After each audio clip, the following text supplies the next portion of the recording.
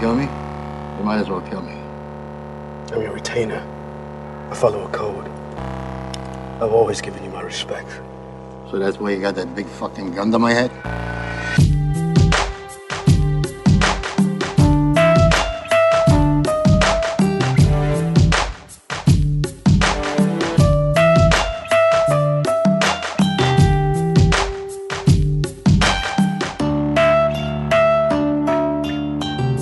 Hello, everyone, and welcome to the Movie Club, a co-presentation of Movie Patron and Film Junk.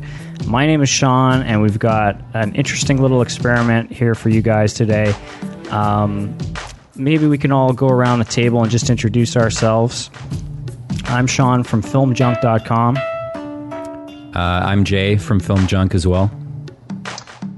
I am Andrew. I'm from MoviePatron.com.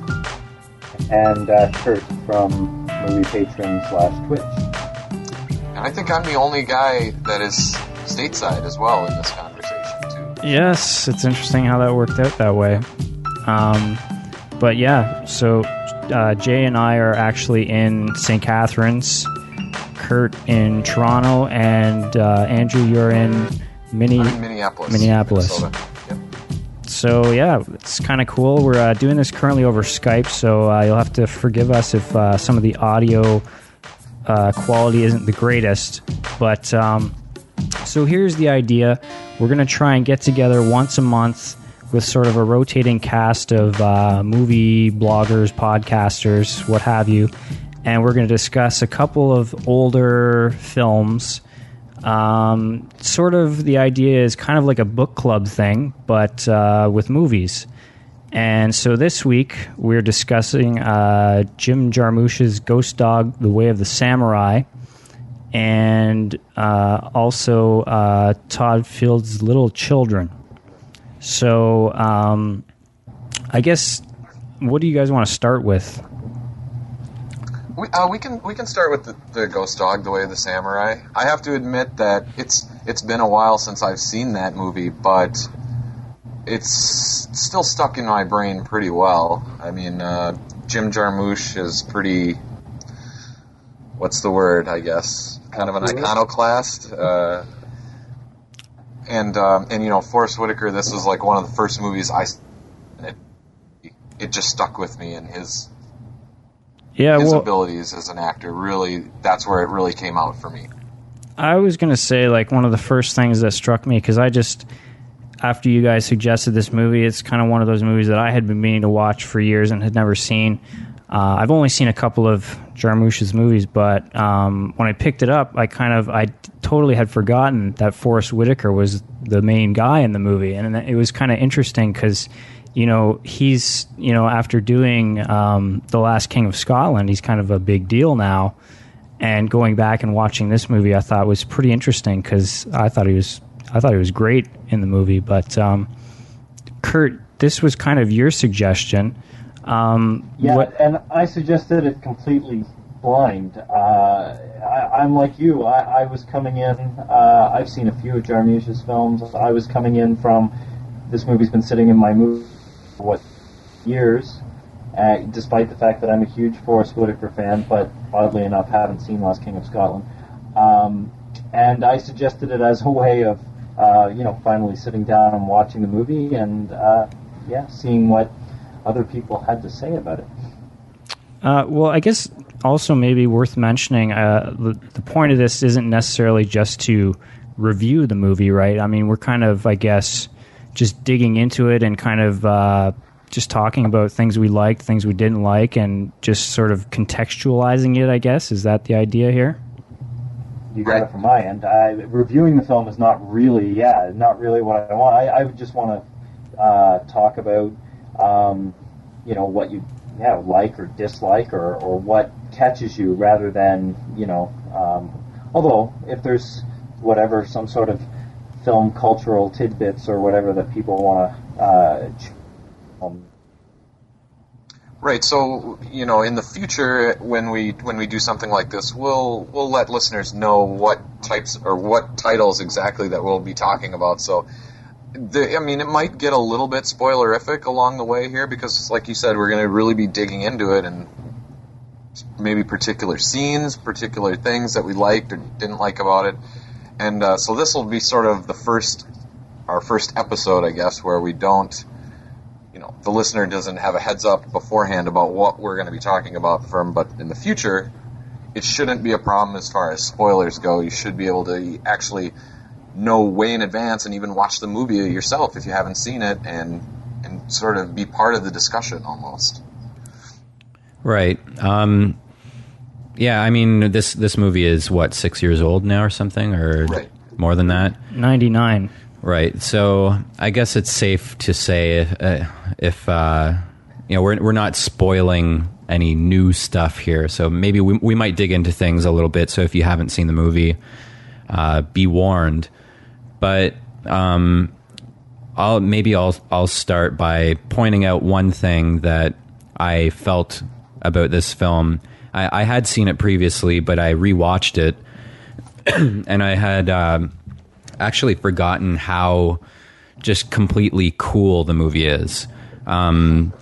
It's got these title cards that come up throughout the film that have these quotes from I guess it's kind of like the way of the samurai.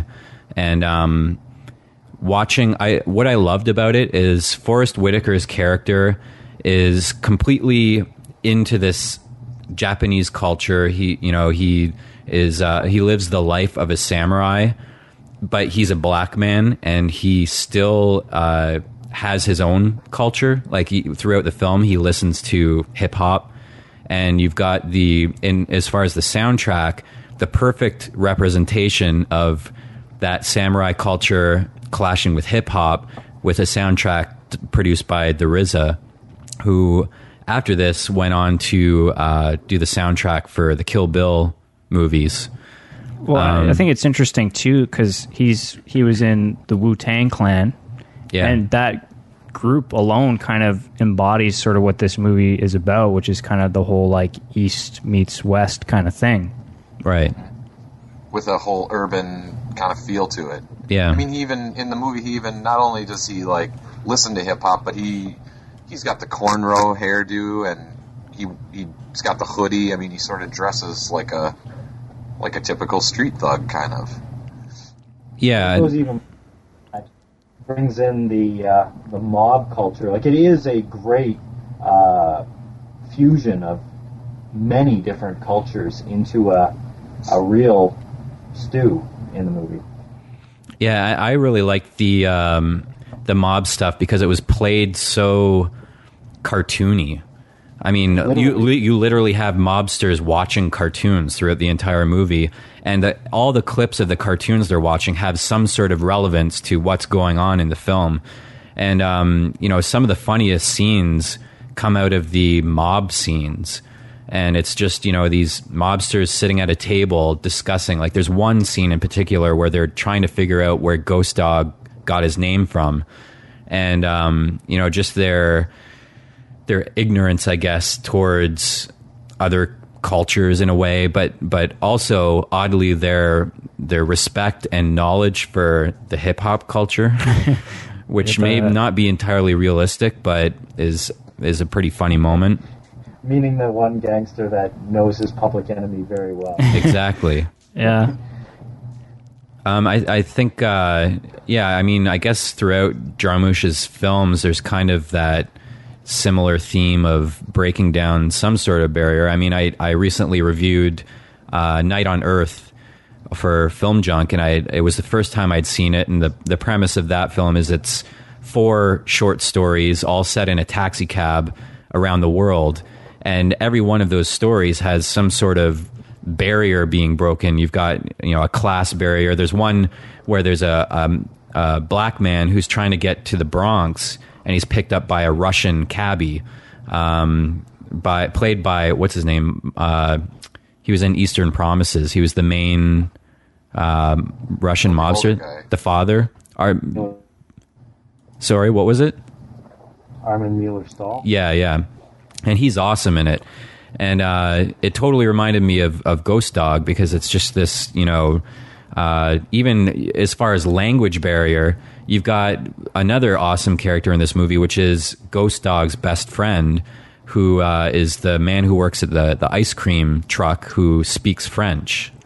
Yeah, it's kind of funny how that character is played off in the movie, too, because it's like he's saying all this stuff, and, of course, watching it, you can read the subtitles and you know what he's saying, but all the other characters apparently can't understand him, but in a way they kind of can, and it's like, it's totally about, just cultures coming together. I did not have the subtitles on. Oh, really? My French is not exactly that strong, although I could catch tidbits here and there. So I was watching it from the point of view that the Haitian ice cream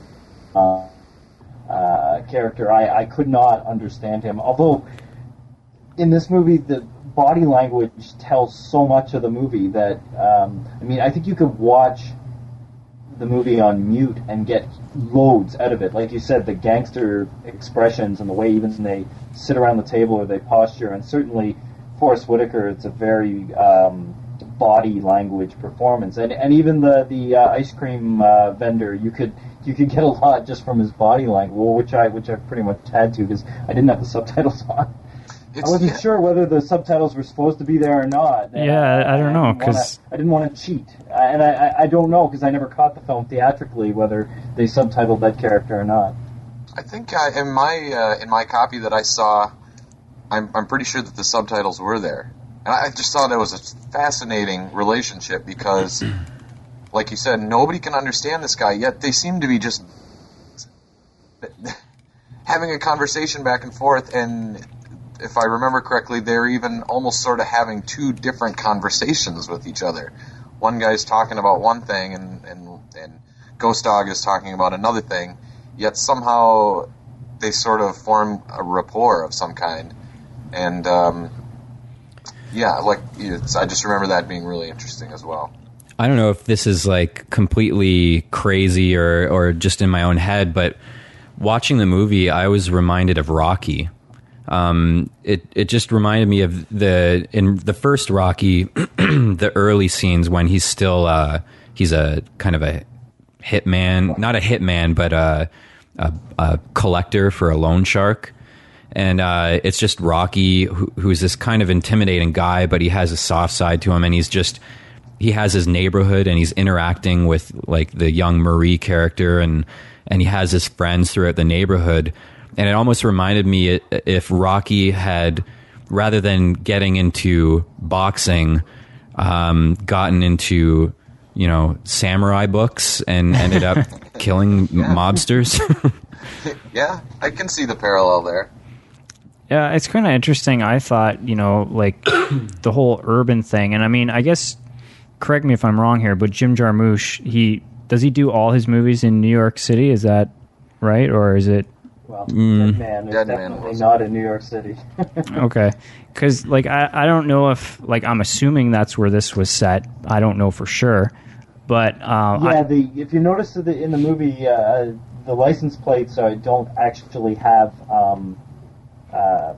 It just says the highway state and, like... The industrial state, I think it was. State. But I think it's supposed to be... It looks a lot like Baltimore, too. Maybe. Not like I was watching The Wire. Yeah, well, that's what I was going to bring up, actually, was the license plate. And I was wondering, like, because I don't know, for me, it's like I think of New York City, but then it's like he was purposely trying to make it not New York City or trying to make it anywhere. Like, I don't know. I don't even know where it was shot necessarily, but I believe that's where he's from, is it not? New York? Yeah. I don't know. Probably. Well, I can just IMDb him right now. Oh, that's perfect. Sure. I mean, I think the only Jarmusch I've only seen a couple. Like I've seen Broken Flowers, and that sort of travels all around with. True. Yeah. The Bill Murray one, and then the other one that I've seen is Coffee and Cigarettes. Right. I think that although it's all taking place indoors, I do get the sense that it's in some kind of city and urban, like it does feel. So it's possible that he's got a real, not quite a Woody Allen, Yeah, it says here in his mini biography, it says he came to New York City from Akron, Ohio, and I guess he went to Columbia and NYU film school. So I'm assuming he's just stayed there, but one thing I've always felt in his movies is they play like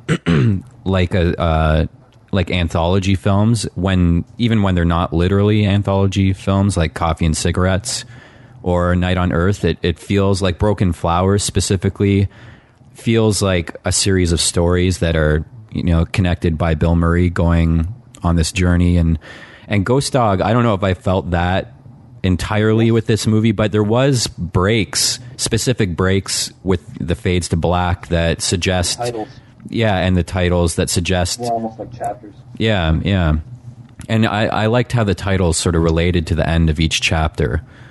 The one specifically about mentioning the samurai keeping rouge up his sleeve in case he needs to change his appearance or something. And at that moment, he's switching the license plates on the car.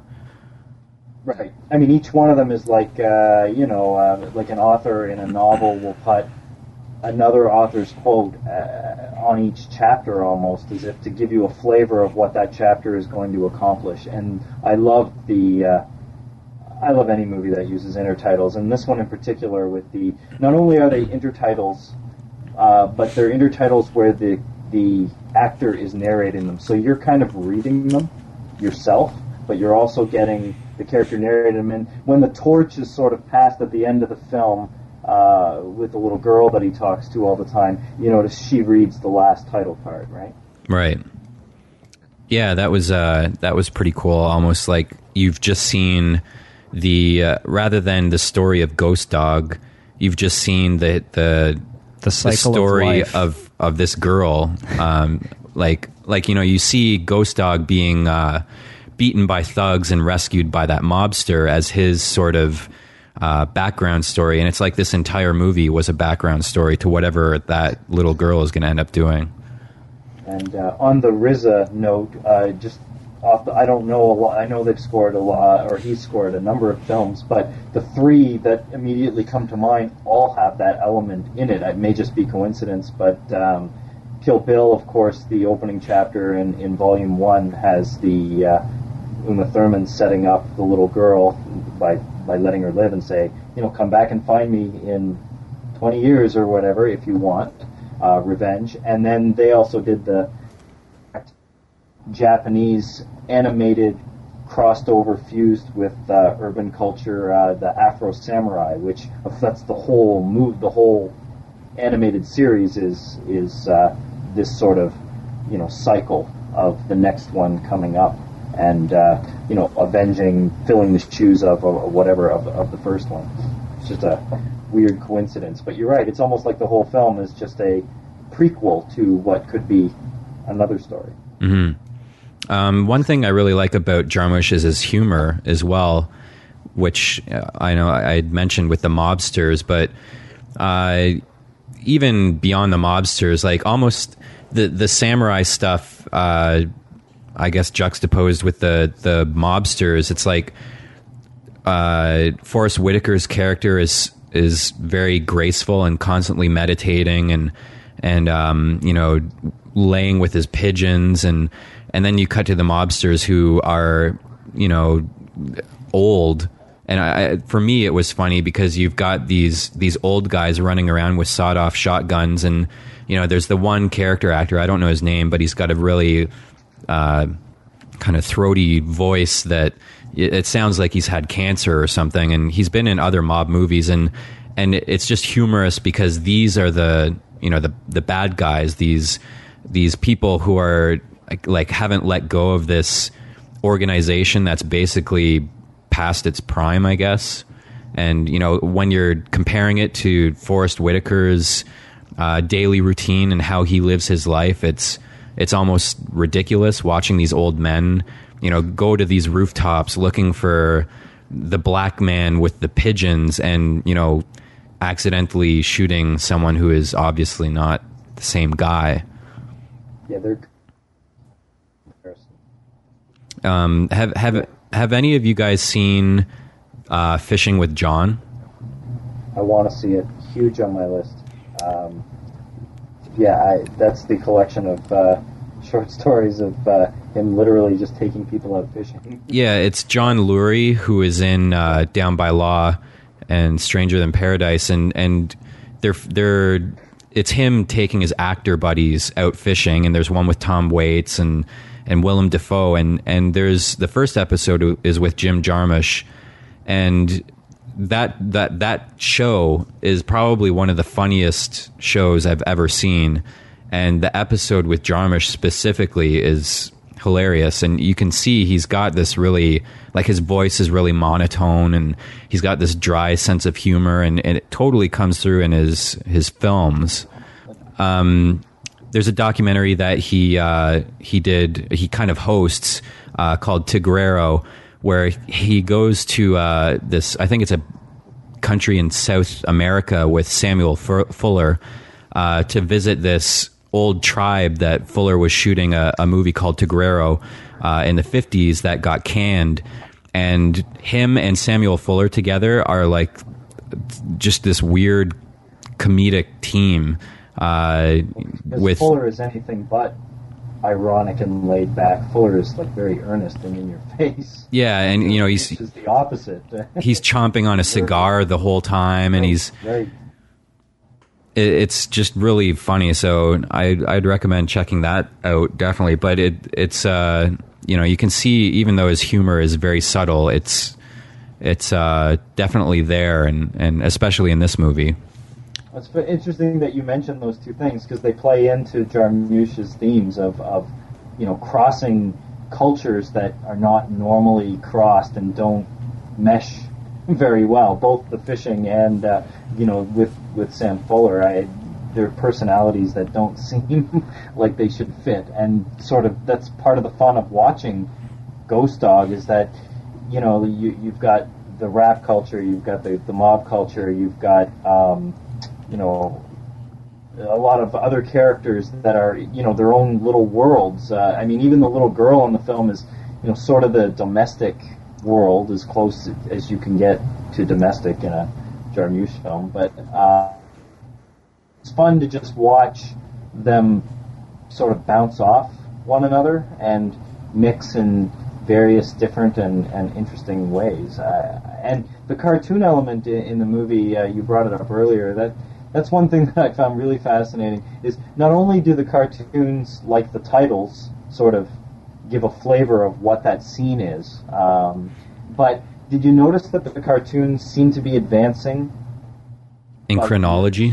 Yeah, and if you... Another thing that the movie goes over again and again is, cultures die, and you have to let cultures go, which is sort of the opposite of all the characters in the movie, because Forrest Whitaker is living by a 300-year more or less gone culture, and the mobsters are aging and fading away, and I echoed that, as it started out with like Betty Boop and it ended up with Itchy and Scratchy.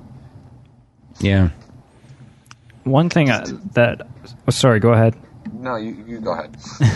Well, one thing I was just going to mention was, there's the whole samurai undertones, and the one thing I really loved was the big showdown at the end, where it's like master versus student, and the way that it kind of worked out, because obviously the guy, the mobster guy that is sort of the master isn't really his master, but somehow or other the relationship kind of came about. And I don't know, was there I don't know a ton about samurai movies, but were there any sort of hidden references to things in there that you guys noticed? Or well, the most overt thing is, and this is the brilliance of how Ghost Dog plays on that level.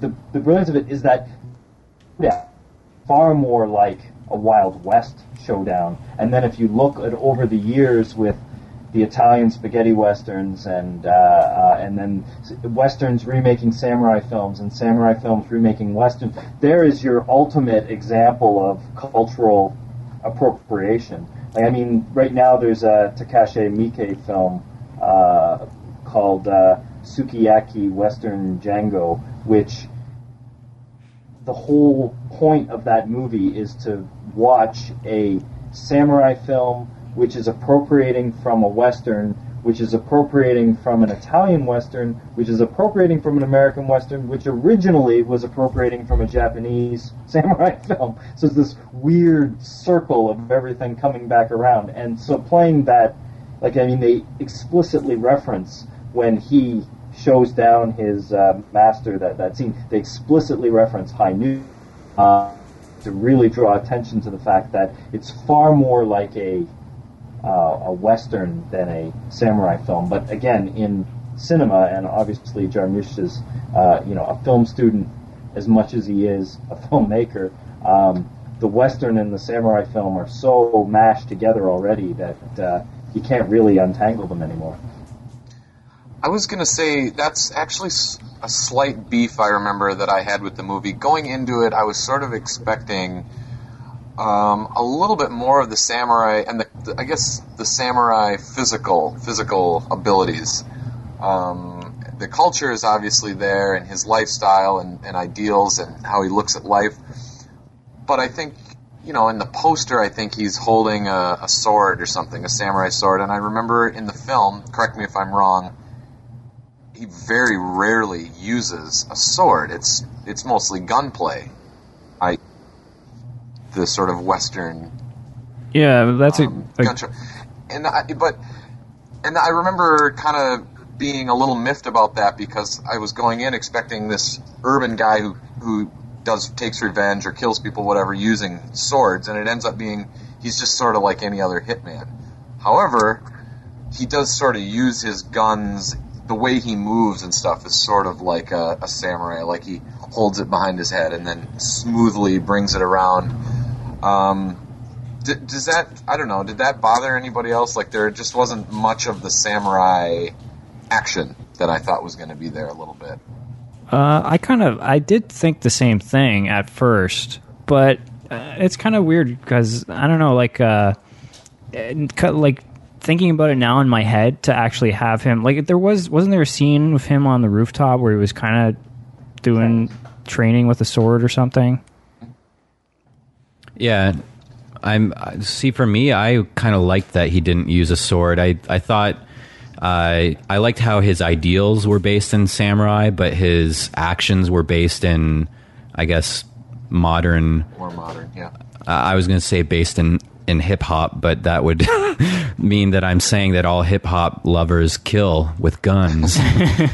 But you know what I mean. Well, for me, going into Ghost Dog, the very fact that you just did not know at any point where this movie was going to go, it is so unpredictable in its visual cues. It's unpredictable, like you said. It's called Way of the Samurai, and he doesn't really literally fight with a samurai sword. He trains with it in one scene, but I found that to be the chief pleasure of Ghost. You just sort of have to sit back. It's not a very fast-paced film. It really goes at a slow pace. There's even parts of the movie where, the movie's quite simply boring. It's like it's daring you to just keep watching it. And I love movies like that. I just love movies that say, look, here's the pace with which we're going to go. We're not really in a hurry to get anywhere. We're just going to move along and observe these people. And that's what you do. The camera spends a lot of time just looking at Forrest Whitaker, looking at something else. Well, I remember... Sorry. Go ahead. I remember a specific moment where I consciously noticed that, and it was the one of the first scenes where Forrest Whitaker puts a CD... He's driving, he puts a CD in, and it's just him driving, I guess, back into the city, and it sticks with him for the whole thing, and you've got, that dissolves and whatnot, and then from there, you go to the rooftop with him, and it's almost, I guess, maybe like a representation of his meditation, maybe, like maybe listening to his... That's the other thing. It reminded me of Broken Flowers, where whenever... Bill Murray got into his car, he had that same song that he played on his CD every time. And it's like maybe the music for Forrest Whitaker is a meditation in the same way that, you know, his training with his sword is, because there's a specific attention to him putting a CD in and listening to it. It's not just a audio cue in the background. He's paying direct attention to that, and each CD that he pops in, of course, he keeps stealing cars over the course of the movie. And each CD that he pops in, this is again on that sort of cultural or whatever you happen to appropriate. Whatever car he steals, of course, he listens to their CDs. So it's like he steals the woman's Jaguar, and it's like a jazz score. And then, you know, the Mercedes he steals at the beginning has a rap song. You know, I mean, so you get this, you know, he lives in, you know, obviously he has his own code and his own set of principles, but, you know, when he's out prowling around, he is making these sort of baby steps. I mean, even when he speaks with the, you know, with the ice cream guy, with the little girl, I mean, even his, you know, his relationship with the mobster, he makes these baby steps in, you know, outside of his world, even though he remains rooted in it, if that makes any sense. Yeah. So I don't know if you guys, I didn't think we would do any sort of rating or anything because we're not reviewing this, but I mean, do you want to do like an overall kind of just summary of what we thought of the film? Well, we can go around the table if you want. Sure. Yeah, for me, you know, as I said in the beginning, it's my own fault, but I haven't seen it in a couple of years. I just didn't have enough time to catch it before we started talking. I'll probably be in the minority where I would say I didn't love it. I liked it quite a bit, but I remember, well, like I said, there just maybe it was a little bit of the expectation there. I didn't see the whole samurai thing that I thought I would at the beginning. I loved I loved a lot of the interaction and relationships between Ghost Dog and the various characters.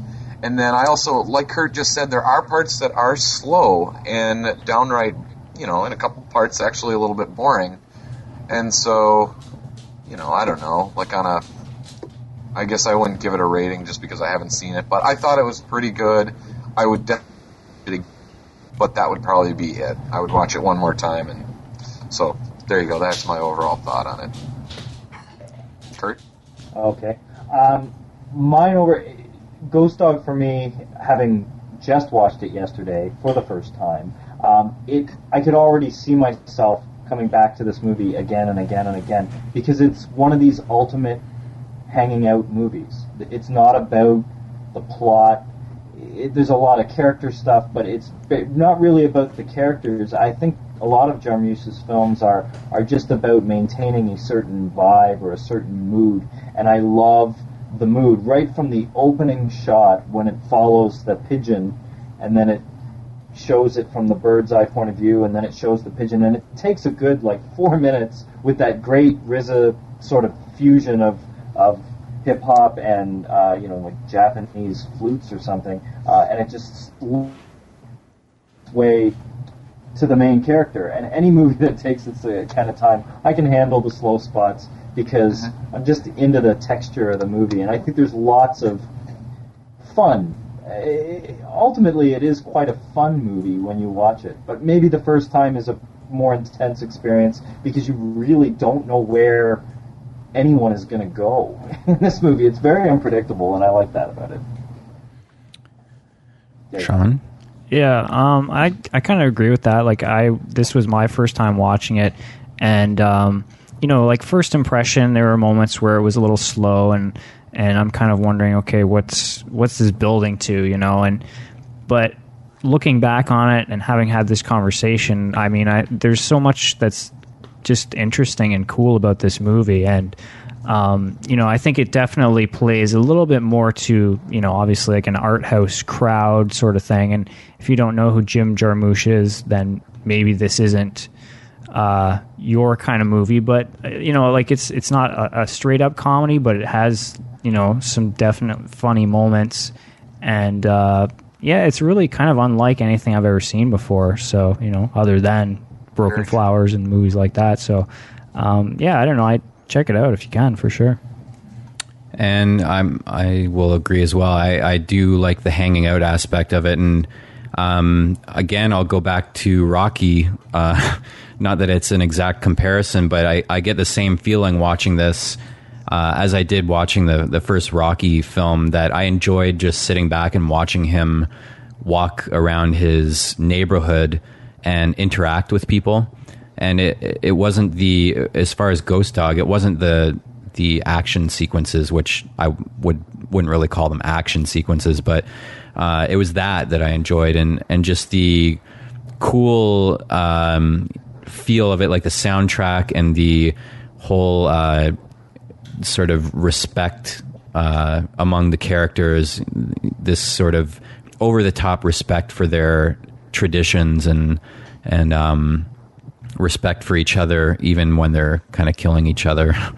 But I enjoyed it a lot, and it was my second time watching it. I actually liked it better the second time. So, see, I bet I'm going to like it a little bit better the second time too, especially after having, like Sean said, after having this conversation, there'll be a little bit more to notice and chew on, I think. Yeah, for sure. These types of movies always play, like that style, the hanging out type of movie, they play better and better each time, because it's like you're coming back to, friends, or just right. to hang out with them again. So. Yeah, well, I've watched Death Proof on DVD 3 times now, and it's gotten better every time. So, yeah, no disagreement here.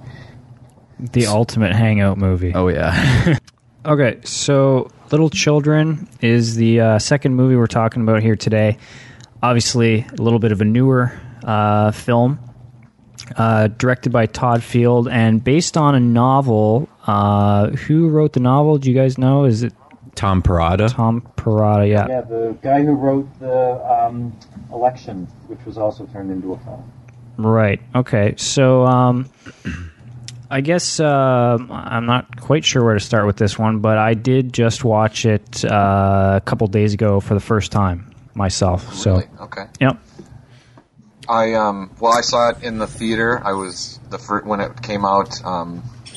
I actually went to the theater by myself because I couldn't convince anybody to go see it with me. So, and then I watched it a couple times on DVD. I think the last time I watched it was like maybe 2 weeks ago. Actually, I ended up purchasing it and said, "All right, I'm going to watch it again." So I've seen it like 3 times and just watched it again a couple weeks ago. And myself. Oh, go ahead. No, you first. Okay. I actually spontaneously walked into it for its big premiere, and I was supposed to go see another film, which I couldn't make it to, so I just I'm not a big fan of In the Bedroom. I don't hate the movie, I just feel that it has a lot of problems. But I went sort of randomly into Little Children, and it ended up being one of my favorite films at that year's Toronto Film Festival, which I then managed to catch in the theater when it played, and then I have bought the DVD. So it's been several months since I've seen it, whenever the DVD was released, but I've seen it several times. And I am also a latecomer to that movie. I saw it for the first time 2 months ago when I bought it, and I've watched it 3 times since then. And you'll be glad to know that I bought it after listening to your show. The second that I heard you guys say that it was written by Tom Perrotta, I had to check it out. But well, maybe we can. I think when you talked about it on the Film Junk podcast a while ago, you kind of mentioned this to preface your review of it, and maybe you guys can say what you think about this, but this movie was marketed very strangely. Like for me, when I first heard about it, I didn't really know what kind of movie it was, and I had heard some reviews saying it was a dark comedy, and that's kind of what got me interested in it. But you look at the DVD cover or the movie poster, and you know who's in it, and it kind of seems like just a romance drama. You're not really sure, but there's some pretty wicked dark humor in this. Well, the trailer, I love the trailer, and we'd seen the trailer a long time ago, and I liked the trailer a lot. I thought it was effective, but after seeing it, I thought the trailer totally mismatched the tone. Because, you know, I watched the trailer after hearing you guys talk about it. I was like, oh yeah, that movie. I looked at the trailer and I'm thinking, I don't see the Tom Perrotta in this, because it's it almost at some point in the trailer feels like a thriller, because you see the main character running down the street and, you know, you're hearing the train whistle and it's very ominous. It almost reminded me of like The Shining or something, but the humor isn't in the trailer. I know that when I first saw the trailer, I immediately said there will not be a trailer to come out this year that tops that for pure intensity. It's just a great... It starts from a stark image and it builds its way up to that thundering train rushing by. What doesn't quite capture the tone of the film. I mean, that trailer... It excited me that, you know, because it was gripping. But, yeah, Todd Field, the director, describes the movie as a satirical melodrama, which, if that is a genre, it's a very, very small genre. Maybe you could shoehorn something like Magnolia in, but not really.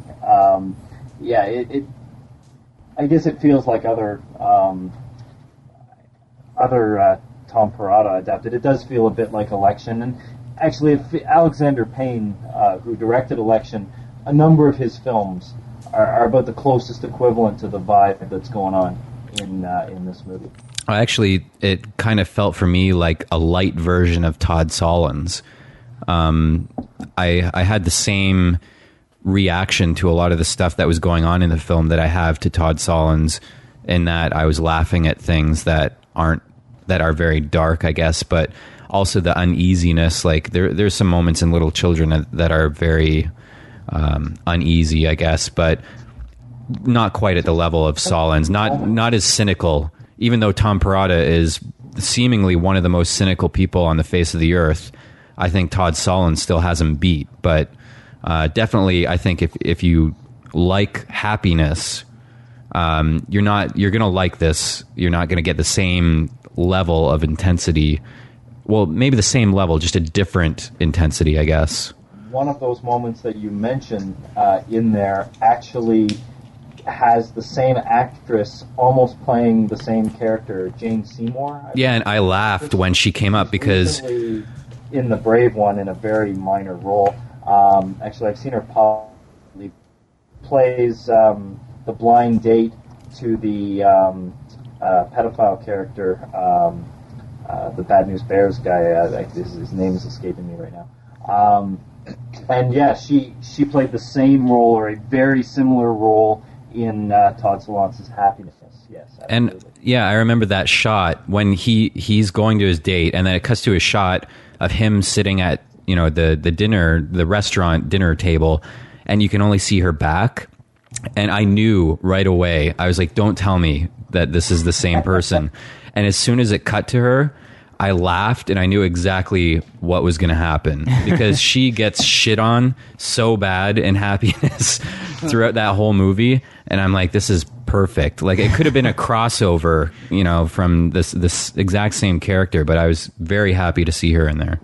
It's a little bit of meta foreshadowing. If you're aware of this other film, yeah, you know what's coming. Well, I'm in agreement with you on the marketing. Like, I remember when I walked out of the theater, besides being blown away and loving the movie, I was really angry that I had just seen this amazing movie in just like a rep cinema, and nobody was there. I'd never seen, other than the trailer online, I don't really remember seeing the trailer anywhere else. And I just remember thinking, well, now, this is Todd Field, who was nominated, at least in the bedroom, you know, it was up for Best Picture. I don't know if his directing was. It's Kate Winslet, you know, who's constantly nominated. The studio should be pushing this. Well, it kind of it reminded me a little bit of American Beauty as well. And I mean, that movie certainly reached the masses, and I don't see why this one couldn't have. Mm-hmm. But yeah, I think this is sort of an American Beauty. I mean, it's a lot... it's more, I don't dreamlike, but it's definitely more like a story, like a fairy tale kind of version of American Beauty. But yeah, it runs a lot of parallels, I think, with that movie. Melodrama as a film technique is pretty much dead. Again, the only big melodrama I've seen recently, like an honest melodrama, not a soapy melodrama, but is Magnolia. And satire never sells. Satire has got to be the least profitable venture to get into if you're making it. You're ruling out most of the audience that don't key into satire. So a satirical melodrama, you've just funneled it down to a very limited audience. I think the studio realized that this wasn't a movie that they could sell to everyone, and they basically just more or less dumped it. It really didn't open very high, expanded. And even though it got a few nominations and various, the umpteen billion award things that happened between Christmas and March, but yeah, I don't know, did this movie get discovered on DVD? Like, obviously all of us have watched it several times, and we all like the film, but I don't think this movie got any traction, and because of the way the story is told. Well, I don't think it came here. I'm pretty sure it didn't. And we, in St. Catharines, we get a very select amount of films here, and occasionally we'll get something that's in maybe a limited release that goes a little bit wider, but I don't think this ever came here. So for us, it was a DVD discovery, I guess. I wonder how well it's been selling. This is not too great. I mean, I'm sure the Oscar nominations helped it along a little bit, but I doubt many people. A lot of people who walk around that outer wall of Blockbuster or whatever, they judge a lot of the movies they see just based on the cover, and the cover isn't all that alluring for everybody. No, not really. Let me. The names above the title are exactly. Well, yeah. Emily, Kate Winslet. That's true. I just wanted to jump into something like that surprised me kind of right off the bat about this movie, and I guess maybe it shouldn't have if I kind of had known ahead of time that it was Tom Perrotta who wrote it. But the narration in this movie I thought was a really a cool element, and I know like narration can go two ways in movies. Sometimes it's just there to sort of hold things together, and it just gets in the way, but I think a lot of times when you get a movie that's adapted from a book, you need that narration to sort of almost give you a sense of, especially like something where there's, a lot of inner monologue and stuff like that. It really kind of brings a little bit of the book out to the screen for you. And I got that feeling from this. What did you guys think of that? Yeah, that was one of the things that I really loved about this movie, because this narration is completely different than, say, a Morgan Freeman in Shawshank Redemption or something like this. This guy is, I think you said, like just sort of almost like reading a book. After a character says a line, the narrator will say, "Sarah thought," as she looked over in dismay at the other people at the park or whatever. And just the way he sort of read it, like right out of a novel, and not to mention his tonal qualities, sounds like sort of like a old PBS documentary. And I remember as soon as his voice kicked in, I think within the first couple minutes of the movie, I just went, wow, that's a great touch. Yeah, I gotta say I have a thing for narration. I actually like narration, even when I know it's being used to plug holes. Although recently I saw Idiocracy, and the narration in that was too painfully obvious that it was being used to plug holes. But I don't know if that was really at the fault of the filmmaker or because of the problems they had with releasing that film. But in this, the narration reminded me of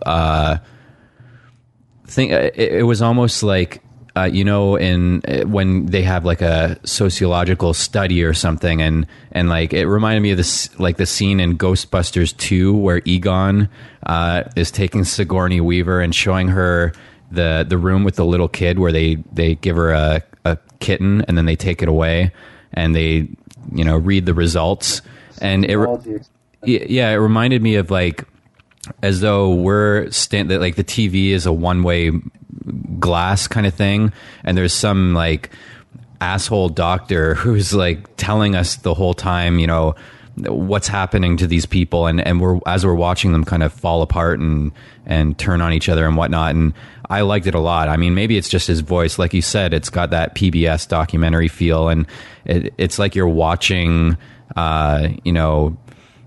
wild animals betraying each other, or yeah, that's a great analogy. Well, I actually believe that the guy they hired, that's his day job, is for the BBC to do these sort of narration voiceover jobs. And they hired him, I believe, specifically to play God in the movie. He is the people are thinking, and it allows you as the audience, and it also really goes into dark places with the satire, because you're treating this movie as a sociology experiment, which it very, very much is. I mean, well, isn't there even a line at the very beginning of the movie in the narration where it mentions that she's like, I think it uses that word like sociological or something, where she's watching the people in the park, and I'm thinking to myself, like, what is Kate Winslet actually a doctor? Like that's her job or something? Like that was the first thing. Yeah, when it says she's pretending that rather than being one of those people, that she's actually studying them from afar. Right. And the movie is ultimately about the way people pass judgment, and the first step before you pass judgment on someone is to take yourself outside, so that, especially when you're looking like asshole doctor that's passing judgment. And I think that opening scene with her passing judgment on the other women in the park, it echoes kind of you watching it. And then, of course, when Kate Winslet and Patrick Wilson make their choices and get in their situations, then you start to pass judgment on them. And the movie really plays with how people take snapshots or little things. You see someone, do something across the road, and immediately you've snapped judgment on them. And it really mulls that over, like you said, on several levels, from the narrator point of view, from Kate Winslet's point of view within the movie, and then, of course, you watching the movie and judging it. And that's one of the fascinating aspects of the movie. Not the only one, but one of them. Well, and another thing that I got from it was, I guess could be literally taken from the title, Little Children, which I think the main reason I picked up on this was Kate Winslet's character. She's, she's likable in it, even though she's despicable in many ways, and but she treats her child horribly. Like, for some reason, she is, she loves this guy, and she's, getting into this weird fantasy relationship, and she seems like a good person that's just making a wrong decision.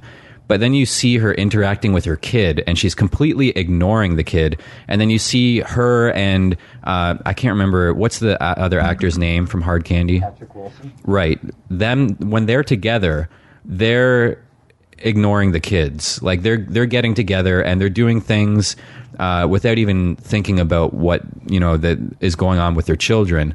And it was at that point, children rather than. Right, they're acting like children, and then they're ignoring their own children.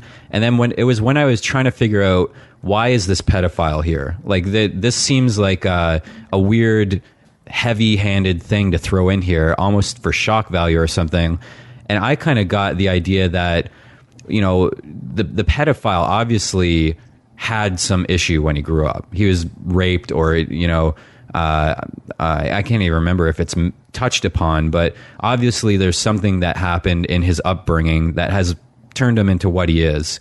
And when I was thinking of their children as they're having this affair, I was thinking, okay, so their kids are going to grow up with some sort of weird, mental issue because their parents were assholes to them, like especially Kate Winslet, because there's that scene where the kid comes up with the thing that she made her when she was with that woman, the picture frame or whatever, and Kate Winslet is in the bathroom looking at herself in the mirror, and she says, just a minute, and she's a complete bitch to her kid, and the kid just puts it on the table and leaves, and it's like she's basically rearing that child into this wrong, like it's like she's creating someone that's going to grow up to have an issue like the molester had. Maybe not that extreme, but maybe he's the extreme representation of what happens when you don't raise someone properly, or there's something in the household that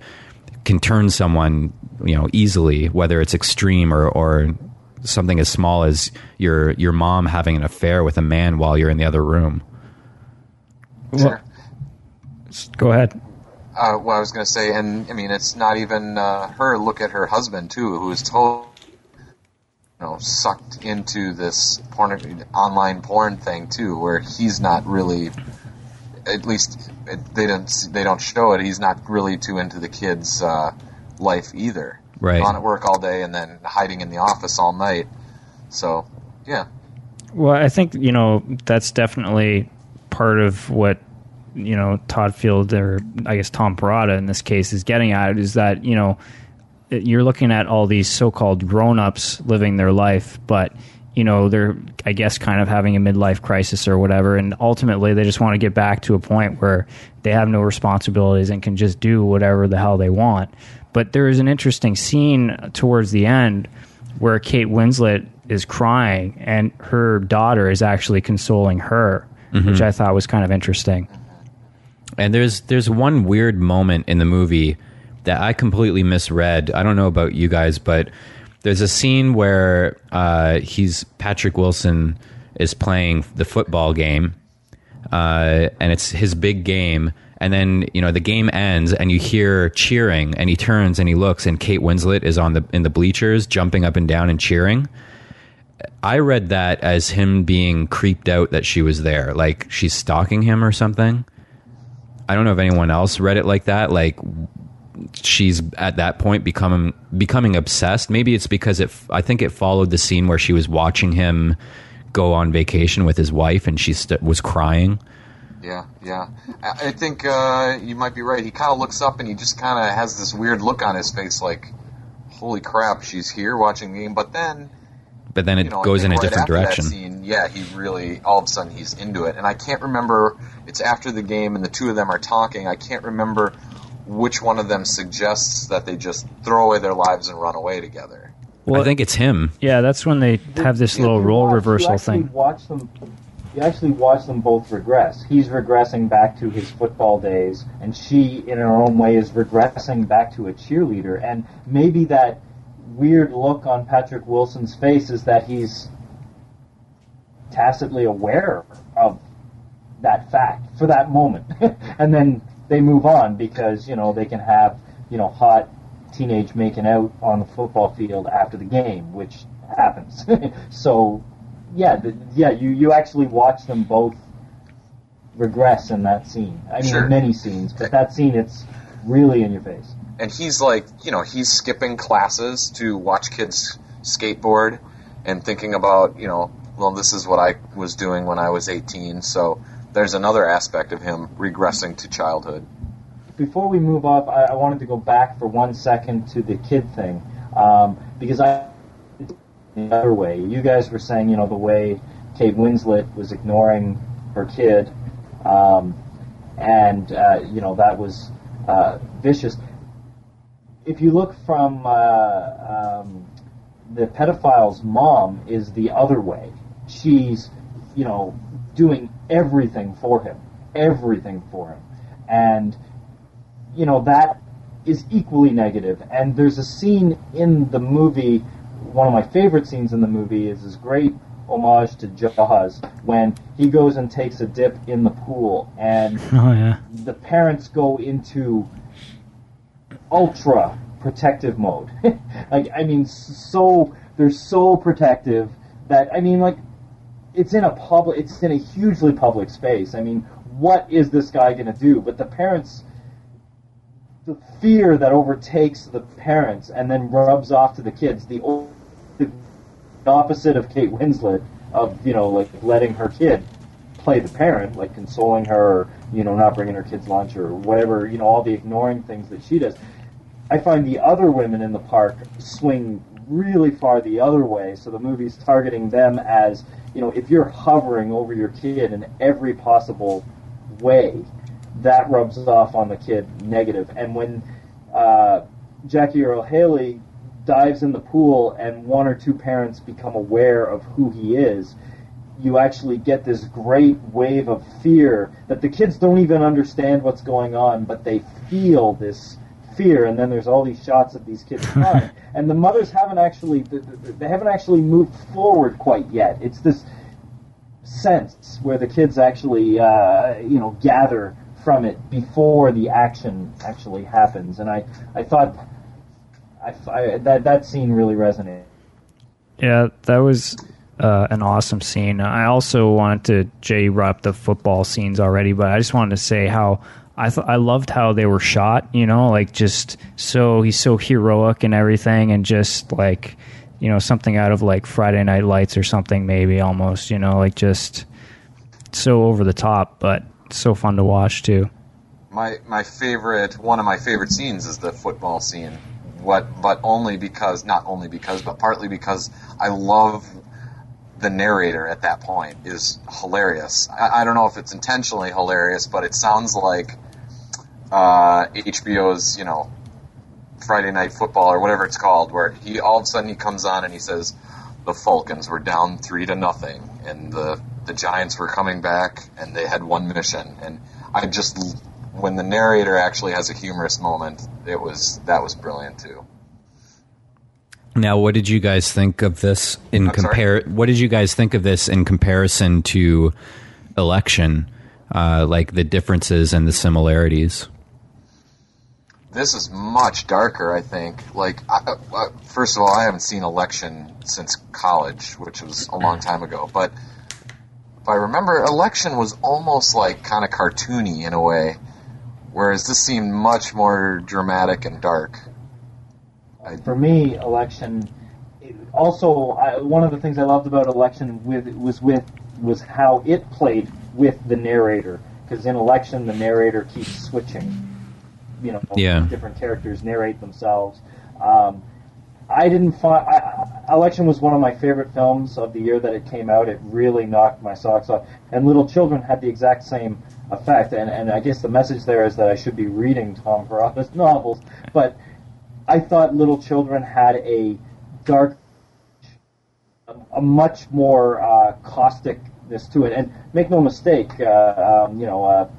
Election is far from cotton candy. It's got a pretty dark edge to it, but Alexander Payne seems to have a lighter touch. I found Todd Field made it quite apocalyptic, and because Little Children was post 9/11, and I don't know if the novel was, but I found the film really worked in a lot of 9/11 culture of fear, a lot of elements that have came out from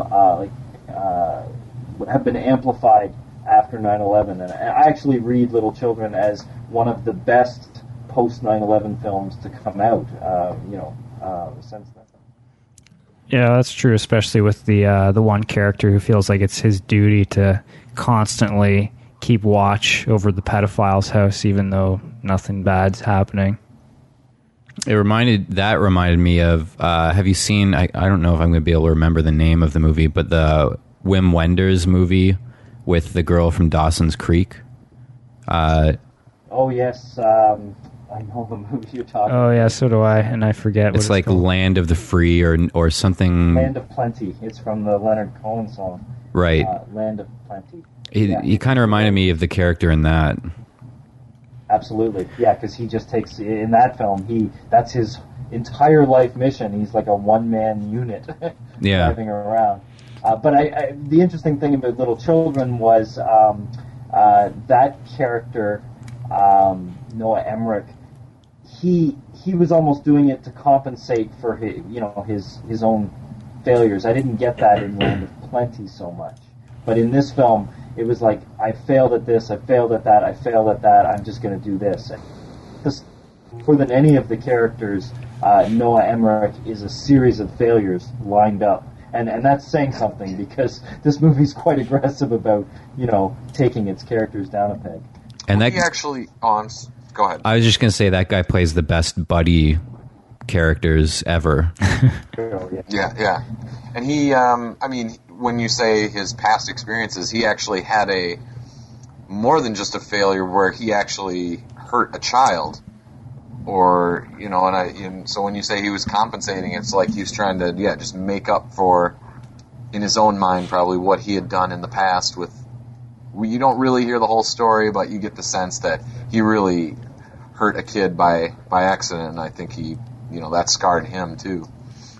And I actually recently read what I believe it's Tom Perrotta's first novel called The Wishbones, and this guy must have something with affairs, because that entire book is about a man who is in a wedding band, and he lives with his parents still, and he ends up getting engaged to his on and off high school sweetheart, but then ends up, as they're preparing for the wedding, getting into an affair with someone that he meets at one of his wedding gigs. And the entire book is just detailing this affair. So, with Election, the affair between Matthew Broderick's character and the friend of his wife, and... well, for that matter, the teacher and Tracy Flick. Yeah. This guy is the master at writing affairs, it seems.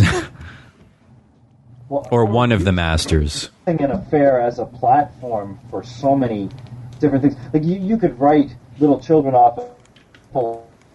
Maybe the trailer missells it a bit as an affair movie, but that is really like, the tip of the iceberg. It just keeps going down with the amount of things. Like, it goes after upscale suburbanites, it goes after the culture of fear, it goes after so many things, and it does it in such a way that it doesn't feel overstuffed, or they can throw that football scene in there and it doesn't feel like it pulls you out of the movie. It's just this great little vignette that just it just spins in with the rest of the things that are going on. Maybe that's the difference between Little Children and the Todd Solondz films. Is thinking of Little Children, I'm trying to think of who isn't despicable in a way.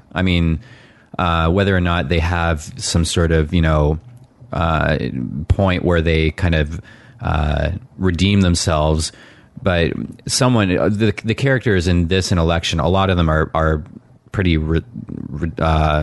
despicable, except for the children. The children are the ones that are the innocent people. In Todd Solondz films, even the children are despicable. In Welcome to the Dollhouse, you've got Dawn Wiener's little sister that's a brat and will basically do anything to get her sister in trouble. You've got the kid who threatens to rape her at 3:00, and in storytelling, there's the kid who's constantly saying these strange things to the maid. So Todd Solondz is willing to go that extra step and make his child characters as despicable as the adults. When you say that, I totally was trying to think of all the different characters in the movie, and the only one that I think that isn't really despicable in any way is the mother, the pedophile's mother, who, like Kurt said, just does everything she can to help her son and just be a good mother. Well, I found her a little despicable in that she sort of didn't address... It's like she just kind of ignored, the fact that he did what he did. Like, she plays it down too much. And that's what moms do. Yeah. But there's actually this, before I forget, there's one thing that I was kind of confused with, and in thinking of characters that weren't despicable, there's the friend of Kate Winslet, the older woman who brings her to the book club. Mm-hmm. She wasn't. She was fine. But there's that moment where she's babysitting the kid as Kate Winslet goes on that weekend. And when she comes back, she's, oh, how was she? She was good. She was good. And Kate Winslet offers the money for her service. And the woman has this reaction to it that's completely like she's offended. And she leaves, like, basically complicit, almost. She storms out. And I didn't entirely, I was trying to figure out, I wonder if the kid mentioned something about mommy being with another man, or if it was just the fact that Kate Winslet offered her money and it made it seem like it was, it was a service rather than a friend helping a friend, or what. I don't know what you guys thought. I think you're closer with the second aspect. It's like I think she has clued in the reason why she was leaving just from the little bit of dialogue that they had. She can tell that she's not being honest with her, and when the money comes into the equation, it's like Kate Winslet was buying her judgment. And she storms out because her judgment isn't for sale, and she's just insulted that, that Kate Winslet can relieve her guilt in some way, shape, or form by throwing. Wow, that's not what I took from it at all. I thought that exactly what you had thought, Jay, was that the little girl, had probably mentioned a few things over the weekend, and I think this lady just sort of figured it out. I don't know. I thought it was normal to offer somebody money for taking care of their kid for the weekend, but to me it felt like this lady knew something that was going on and just didn't want to be involved, but you could tell was very disapproving. But yeah, I got that too, but when I watched it again, the thing that had me questioning maybe the other thing was the fact that her tone seemed to change exactly when the money was offered. Because if it, she's very, when she's asks how she was, she was great, and she, was very happy until the money came into play. But I don't know. And just before she storms off, she pauses for like something, and then just says goodbye and walks around the corner. Yeah. Too. So yeah. Should we touch upon the book club scene, since we're sort of doing the same thing here? That was the one scene in the movie I hated. I think this movie is a perfect movie, except I found the book club and the fact that the book club is doing Madame Bovary, which obviously is so... That was just too obvious for me, too heavy-handed. And not only is it the book club and the book club doing Madame Bovary, but they have to explicitly, syllable by syllable, word by word, spell it out. For you, of Kate Winslet's character arc and the fact that she sympathizes with Madame Bovary, and then of course you have the other woman that can't fathom why someone would do this, and it was like Kevin's in Chasing Amy. The only scene I hate in Chasing Amy is the scene where Kevin walks in and has to explain the movie to the audience. I find that offensive, and that was the only weakness. And I was just curious as to what your thoughts were on that particular scene in the movie. Well, I didn't have a problem with it, really. I mean, I see what you're getting at as far as it being obvious and maybe a little heavy-handed. But the one thing that I did like about it was, there's the woman that's the adversary that, is the complete bitch. And she, expresses her hatred for the book and how she just doesn't get it. But I did like how there was the older women that were open-minded and trying to figure out, the reasoning behind it all.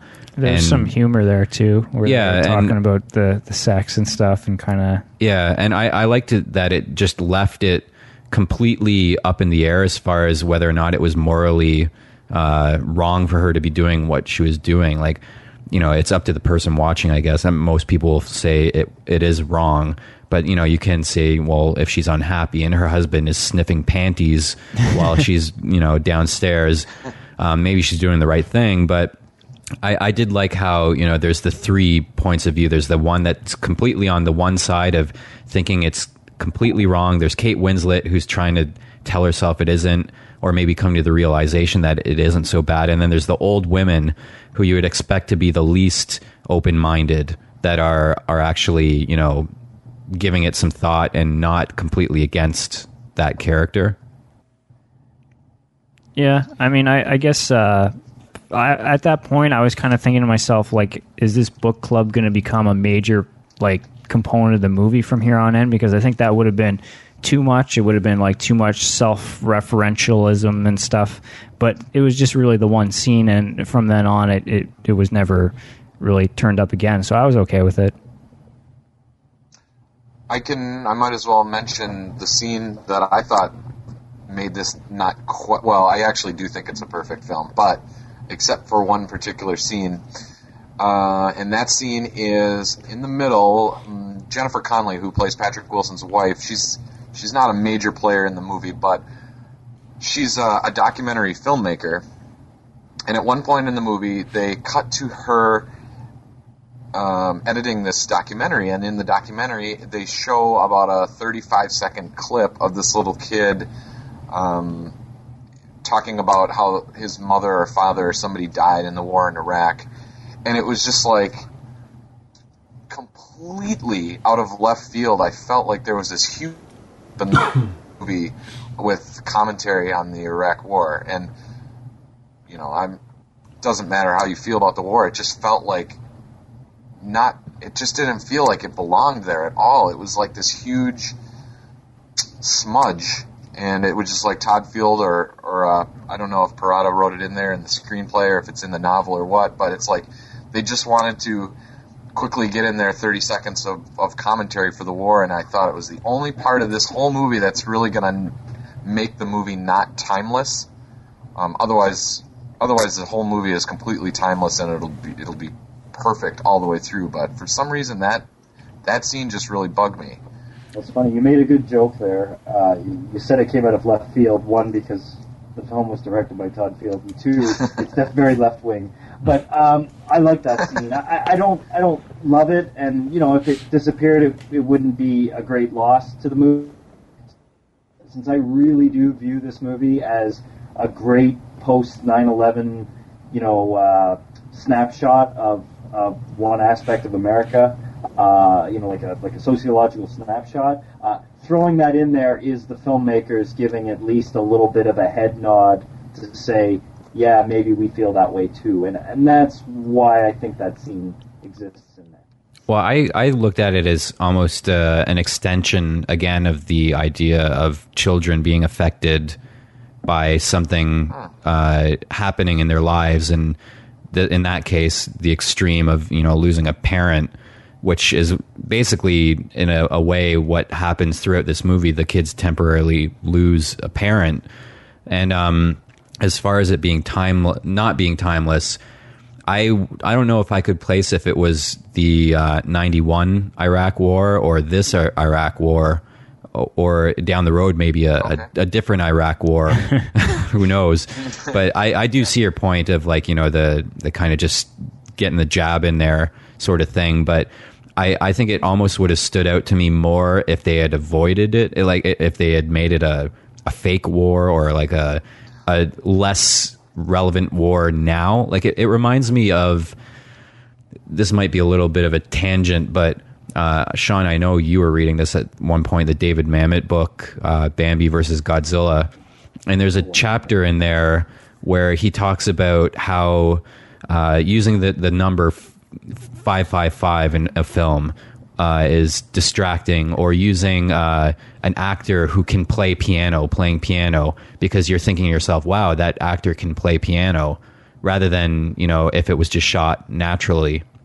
Then again, on the other hand, if they avoid showing their hands, you'll think, oh wow, that actor can't play piano. But I kind of felt that if it you know, they could have used a different example of a kid losing a child, maybe to cancer or something or whatever. But if they are going to do something related to a war, I think that's the war to do right now. It would have stood out for me if it wasn't that. Sure, I kind of agree with that. I just think that the scene is not even necessary. It doesn't do anything except for what Kurt said about how it's sort of a post 9/11 thing, and I can kind of buy that. But otherwise, I just felt like it was unnecessary clip. I think it shows that Jennifer Connelly's character is the only one who's sympathetic to a child. I was just going to say, she's the only one who isn't really despicable when you brought that up. And, like, you know, the only bad quality about her character is she's kind of bossy, I guess, towards her husband. But well, see, I actually think she's quite a villainous character because she seems to... Again, I guess I come at this from a different angle than you guys, but I found there's a scene early in the film where their kid comes into bed, and she basically shuts her husband out, right, for the sake of letting the kid sleep in the bed. When, you know, I don't know, as a parent myself, I don't think the kids should come and sleep in the bed. You can't destroy your marriage for the sake of your kids either. And I found they used Jennifer Connelly as, you know, the other side. I mean, they used the other women in the park as well, but she's to the point where she's emasculated her husband for the sake of her kid too far. So I don't think that she comes off looking like a hero character. And it should also be noted that, you know, she spends a lot of her time at home doing documentary on kids rather than with her own kid on one level as well. But. All right. Well, I are we kind of wrapping things up here then, guys? What are you thinking? Yeah, I mean, go around the table. Yeah, I don't have a lot more to say. We can sort of just do a round table summary, I guess. All right. Well, I'll start. I loved the movie. Definitely. You know, it's too bad I didn't see it when it first came out, but, you know, hey, that's what DVD's for. And, it's all the movies we've mentioned, you know, the Todd Solondz and the Alexander Payne movies and even American Beauty and stuff like that. If any of that kind of satire kind of stuff appeals to you, that kind of just kind of criticizes, like, American life in some way, with a little bit of humor, but, you know, with characters you care about, then I think, you know, that pretty much is this movie. So definitely check it out. I was going to wrap up next because I can see when Sean is done wrapping up, but I just lost what I was going to say, so someone else go. Yeah, I can go. First of all, of all the movies that came out in 2006, other than United 93, I thought this was the best movie. And that's what I was going to say. I didn't get to see it in 2006, and if I had, it would have been number 2 still to United 93 because that was my number 1. But it would have, I think, it would have bumped up over Children of Men. Oh yeah. This is just slightly. I remember in my review, actually, first of all, it was 5 out of 5 stars. And also, from pretty much like the first 30 seconds of this movie, I was into it. Partly because of the image, and somebody watching the TV, which you don't know who it is necessarily. And then when the narrator kicks in, from then on, I knew that I was going to love this movie. And when I got to the end, I didn't realize how much I was going to love it. And I was absolutely blown away. And I can see myself coming back to this movie over and over again. Fantastic. So I've seen the film 4 times, and I mean, when I saw it at Toronto,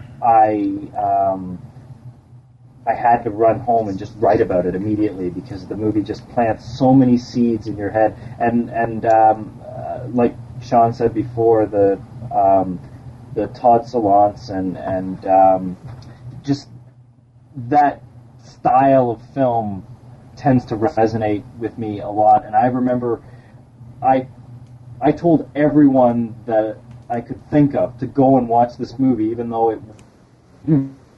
So I'm a big avid supporter. I've got a little bit of a problem with the Madame Bovary. That's where he starts getting into some of the issues I had with the heavy-handedness of In the Bedroom. But I love the satire of the film, and I love the performances, and I really hope, and it looks like it's certainly the case, that Patrick Wilson, after the Angels in America TV show, and then Hard Candy, and now this, that he gets a profile to continue to, because he's really a standout I mean, you expect Jennifer Connelly, you expect Kate Winslet, but he really is a standout with his character, with the skateboarders and the football, and his character is maybe one of the most complicated ones in the entire film. And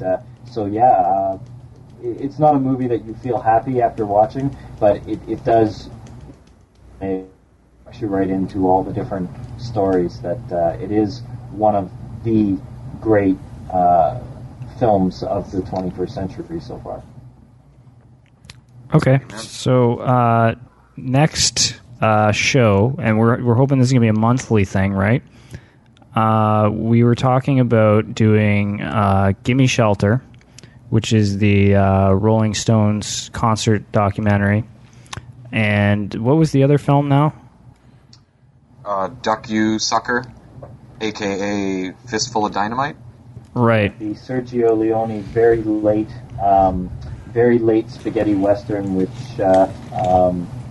stars James Coburn and Rod Steiger. I'm kind of excited too because I haven't seen either of those, so it kind of gives me something to do over the next month. You're gonna enjoy Gimme Shelter. Yeah, I bet. If you liked Woodstock and whatnot, the Monterey Pop Festival documentary, you're gonna like it. The dark, mean, the 60s are over, man conclusion to that particular trilogy. So we hope that we'll give you guys a month. You guys can go out, watch the movies, come back and join us for another edition of the Movie Club. And I guess we'll see where it goes from here. But any feedback on the actual show, any suggestions for movies maybe, and technical feedback as well would be much appreciated. And I should say that I actually have Marina from Mad About Movies is pinging me right now, coming in a little bit late, but hopefully it won't just be 4 early 30s guys around the virtual table. Hopefully we can bring some other perspectives into it. Definitely. So okay, well, guys, thanks. It's been fun for me. I'm looking forward to next month for sure. And we should say this is the first time we've talked ever. Well, right, yeah. At least with Andrew, Kurt, we kind of talked it. But yeah, I mean, I think this is great. We've all got wonderful chemistry together. We're all charismatic men. Okay, so thanks for listening, and we'll see you next time on the Movie Club.